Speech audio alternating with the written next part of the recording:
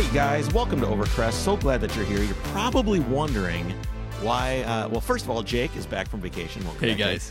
You're probably wondering why you're hearing us in the middle of the week, and we have so much news this week that we thought we were gonna go over on our later episode. And then we thought, well, why don't we just bring you guys a news bump in the middle of the week? So we're going to be calling it the Overcrest Quick Shift, and this is going to be a regular thing. Yes, going forward.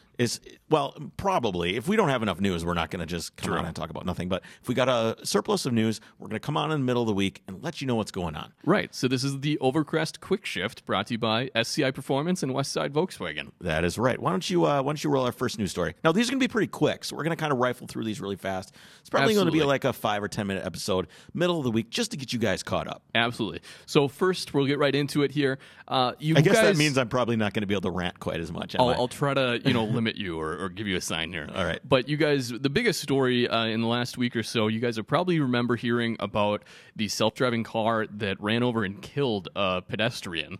And so this was Uber's self-driving car that they were testing.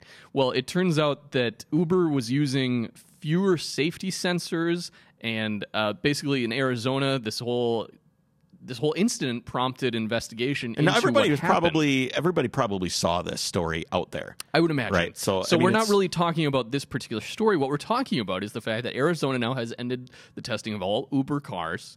And now, is that all Uber cars or is that everyone? Arizona ends all Uber testing is what this particular article said. However, what we've seen in the industry, or what happened basically as a knee-jerk reaction to this, is a lot of these people have just suspended testing at least until they take a look at things and make sure there's checks and balances. I actually looked to see if Waymo themselves was going to be canceling, but I don't think they are. So I don't think everybody is. I think it's kind of up to the municipalities. Now the thing is that well, and it was the companies themselves that kind of voluntarily said, "Oh, okay, hold on, guys, yeah." That's like major techno virtue signaling right there. I mean, if you didn't do that, you're in trouble for being insensitive or whatever the case may be. So what they did is normally they have like 4 or 5 sensors on these cars. And they're LiDAR, so they can basically see in the dark. And so LiDAR it's a light radar. It's basically radar. Okay, I don't know why they call it. It's basically laser. My fault. Laser. Yeah, it's basically laser, so it can see in the dark. Yep. And it would have no problem seeing a chick walking a bike across the street. Absolutely. Now, the thing is, they only have it on the top. These Volvos for Uber only have the LiDAR on top. And it's only one. And it's only one instead of multiples. So there's no fail-safe involved. There's no fail-safe, plus it has low, it can't see well low, like there's low basically to the ground. A blind spot. Right, it has a blind spot. So we'll see how that develops as time goes on. Yeah, very interesting. Next story then is that BMW has just announced that they're pulling out of the Detroit Auto Show this year. And I'll let you know that they're actually joining another rival German brand, Mercedes-Benz, in pulling out of the Detroit Auto Show. And this is like a major FU to North American auto manufacturers, because Detroit's you have the Los Angeles Auto Show, and we're going to be talking. Isn't there Geneva as well? Well, yeah, but I'm talking in America. Okay, so we have Los Angeles, New York, and Detroit are kind of the big one. The big shows. 3 in America. But Detroit was always considered to be the one, because that's obviously where GM and Ford and everything else is. Right. So it's almost it's almost like a power play for me that I see that they're making. Yeah. Well, and it kind of, I pose this question: are auto shows relevant to the general public anymore? I mean, are they down in attendance? Is that kind of what's driving this this move? This is, I think, a lot of the auto shows, when you think of, it's not like the auto show at Minneapolis where the general public just goes and looks at cars. Obviously, they can go to Los Angeles, New York, and Detroit and see, but those are also big marketing and media events where cars are released. Exactly. And so it's more of a horse and pony show at these events. Right. Versus it's for the something media. It's for the media anyway. So, and then it's just open again for general populace to go afterward. Right. So it doesn't really matter to the general population, I don't think. Yeah. You're saying auto shows in general don't? No. Well, I think that people like to go, but these particular ones, that's not why they exist. Yeah. We'll leave it there. Moving on, the next one. Let's see. The U.S. agency has proposed scrapping and higher penalty for gas guzzlers. So basically, in 2016, the Obama administration they regulated, or they proposed a regulation that would more than double the penalties for gas guzzler vehicles. And a lot of the companies that had these gas guzzler vehicles just paid. This isn't a tax that you pay when you go buy the car. This is a fine that's imposed on the auto manufacturers for not meeting the CAFE standard requirements. I gotcha. Basically, like the gas guzzler tax on their end of the thing. Yeah. Which really, that just gets passed on to the consumer, right? Oh, yeah. So no, they're not just going to eat let's it. not, beat around it. You are paying for this eventually. Because a lot of the not- manufacturers would just take the fine. They would just pay the fine and then sell the car anyway. Right, rather than So- having to re-engineer and try to Try figure to out figure a out. way to meet And these. paying that fine means you're paying that fine. Exactly, All right. because it all goes down to the consumer. So they're basically canceling this proposed hike. Well, they're thinking about it. They're thinking about Okay. canceling. We'll see what actually happens. but- proposing. Right. All right, next one up here. Dealers are worrying that new vehicle prices may be getting too high. And you think Well, the I average know. price of a car is $38,000 or This isn't $33,800. anything new. But what I can't understand, you can't really chalk it up to inflation, like No. might be the fact. No, So what is it, Chris? Why are cars getting so much more expensive to the consumer, and why are we just realizing probably this? a lot of it is. A lot of it probably is the consumer a little bit. I don't think it's all the manufacturer's fault. It's a little bit of the consumer for what they think that they want and what the manufacturers are forced to provide. Or I'll press your buttons. Is it government regulation insisting that of we course it need, is. 57 airbags, 57 and we need our airbags and- rear camera backup system? Yep, you got to have a backup system in there. All that stuff has to be designed, and it's not just you think of like a backup system cost.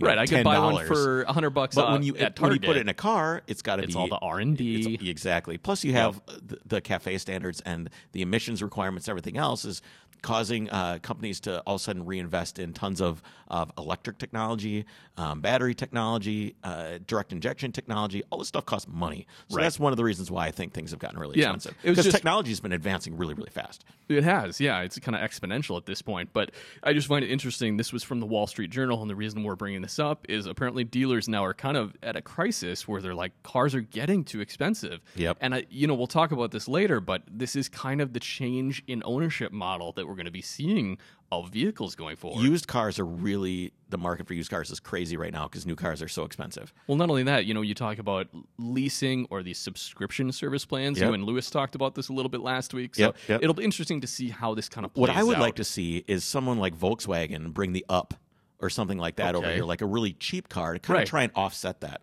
Because Right. it seems like that's like a vacant point in the market right now. No one wants to buy a Chevy, what is it, a Bolt or a Spark? Right. Chevy Spark? Ugh. No. So why are... We had a Spark, not this time on vacation, but a previous vacation we had. It's kind of funny. It was probably fun for It's like fun 5 to minutes. have a cheap, You don't wanna- disposable, you don't wanna basically, live with car. that. You don't wanna Well, live with no, that. and like you said, why would you when you can get a 5-year-old used car for the same price that's super nice? Super nice. Probably with like 20, 30,000 miles on it or Exactly. something. So we'll cut that story there. Shifting gears, Volkswagen. Yeah, I know I said shifting gears. That's a little corny pun.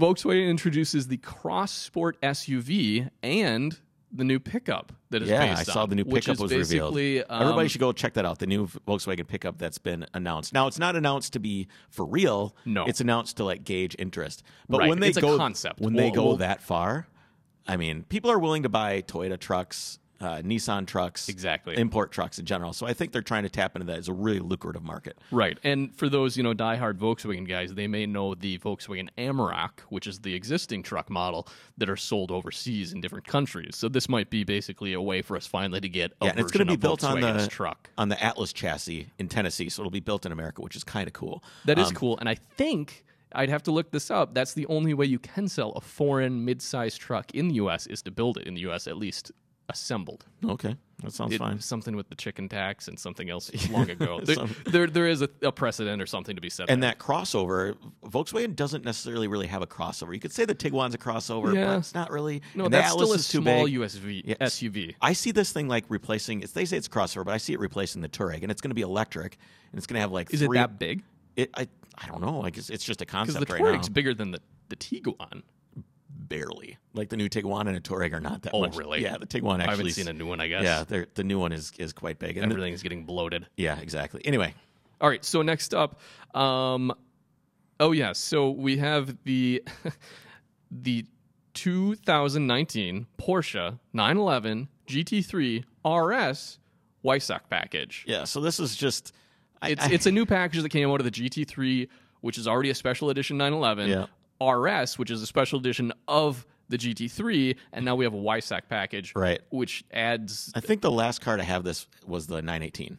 had a Weissach package. I know I've heard of it before in their model lineup, and I'm trying to remember. I wrote a note to myself: special editions of special editions for the sake of special editions. Yeah, that's exactly like the that's whole exactly what it is. turbo exclusive package they have now, where it's like so much more expensive and it just gives you different trim and some more horsepower. That's basically what this is you get like bucket seats that say Weissach on them, and you get like it's lighter. 35 pounds lighter. Oh my God. Yeah, you could just not eat supper and get 35 pounds But lighter. that's if you get the wheels at a cost of, I think, it's either $13,000 or it's $18,000 for the wheel package to get another 15 pounds off or something like that. It's like, oh my God. I mean, well. So, but all this is like total stroke, right? I mean, that's what we're talking about here.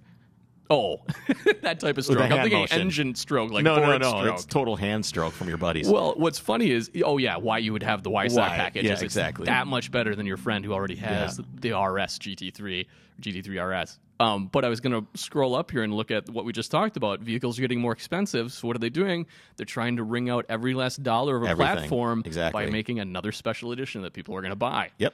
So, okay, next one is announcement that Volkswagen will take Pikes Peak in a dual-motor race car based on their ID chassis. Now, this is going to be the chassis that basically all of the future EV cars are going to be built off of. Okay, so their Very EV similar. cars are built on the ID chassis. Yeah, basically. And I think that's what's really interesting is they're going to take a race car built on a to Pikes Peak based on a consumer car, which I think is really, really interesting. So we'll pay attention to that and see what happens. The thing that came to mind when you're talking about a dual-engine Pikes Peak car is, do you remember in the old Gran Turismo games where there was that Suzuki twin-engine thing that was just decimated all in the game? Yeah, you could drive it anywhere and it would just destroy everything. So I'm hoping we see that. That car? I would love to see that. Well, like a version of that car. Yeah, like why not? That coolness, that excitement. It's not going to be that exciting. Sorry. When it goes like this... I know, unfortunately. It's not going to be that interesting. So speaking of and that's it for engine noise, our favorite manufacturer, Tesla, is supposedly... Is that the sound of Tesla going bankrupt? Yeah, that's the story. I think it would be more of a clunking sound. Just months away from a total collapse. Now, this is a theory on a hedge fund manager. Yes, says a hedge fund manager. So, it goes to show because... they're now proposing a $50 billion bonus for Elon Musk. When they have no money. The company is bleeding money right now. So a lot of what's been going on is their credit rating has been reduced. So So this is Moody's, the official credit rating, issuer or organization that issues credits.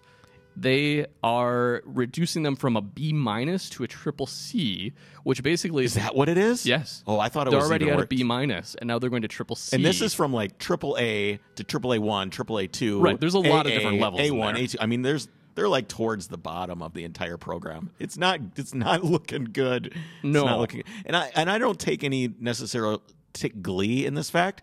But I do feel kind of vindicated a little bit because I've been predicting. We've been ripping on their quality and everything else. But what's interesting about this credit rating, to kind of circle back to that, they say when you're at a triple C credit rating as a manufacturer, that's when your parts suppliers start questioning whether you're able to pay the bills. If they're going to send you any parts or not. Right. So it's like that's going to be a big problem. That's going to make the delivery of the Model 3 a little further out. Yep. So with that's our quick shift news update for the week. Yep. Stay tuned for, I guess we don't tune into a podcast anymore. No, you don't. Next week, we're going to have Peter Lipinski on. He's a motorsports photographer. He's very, very good. So I'm really excited to talk to another photographer on the podcast. I've got a lot of questions. I'm excited to sit in the middle of it. All right. Take care, guys. We'll see you soon.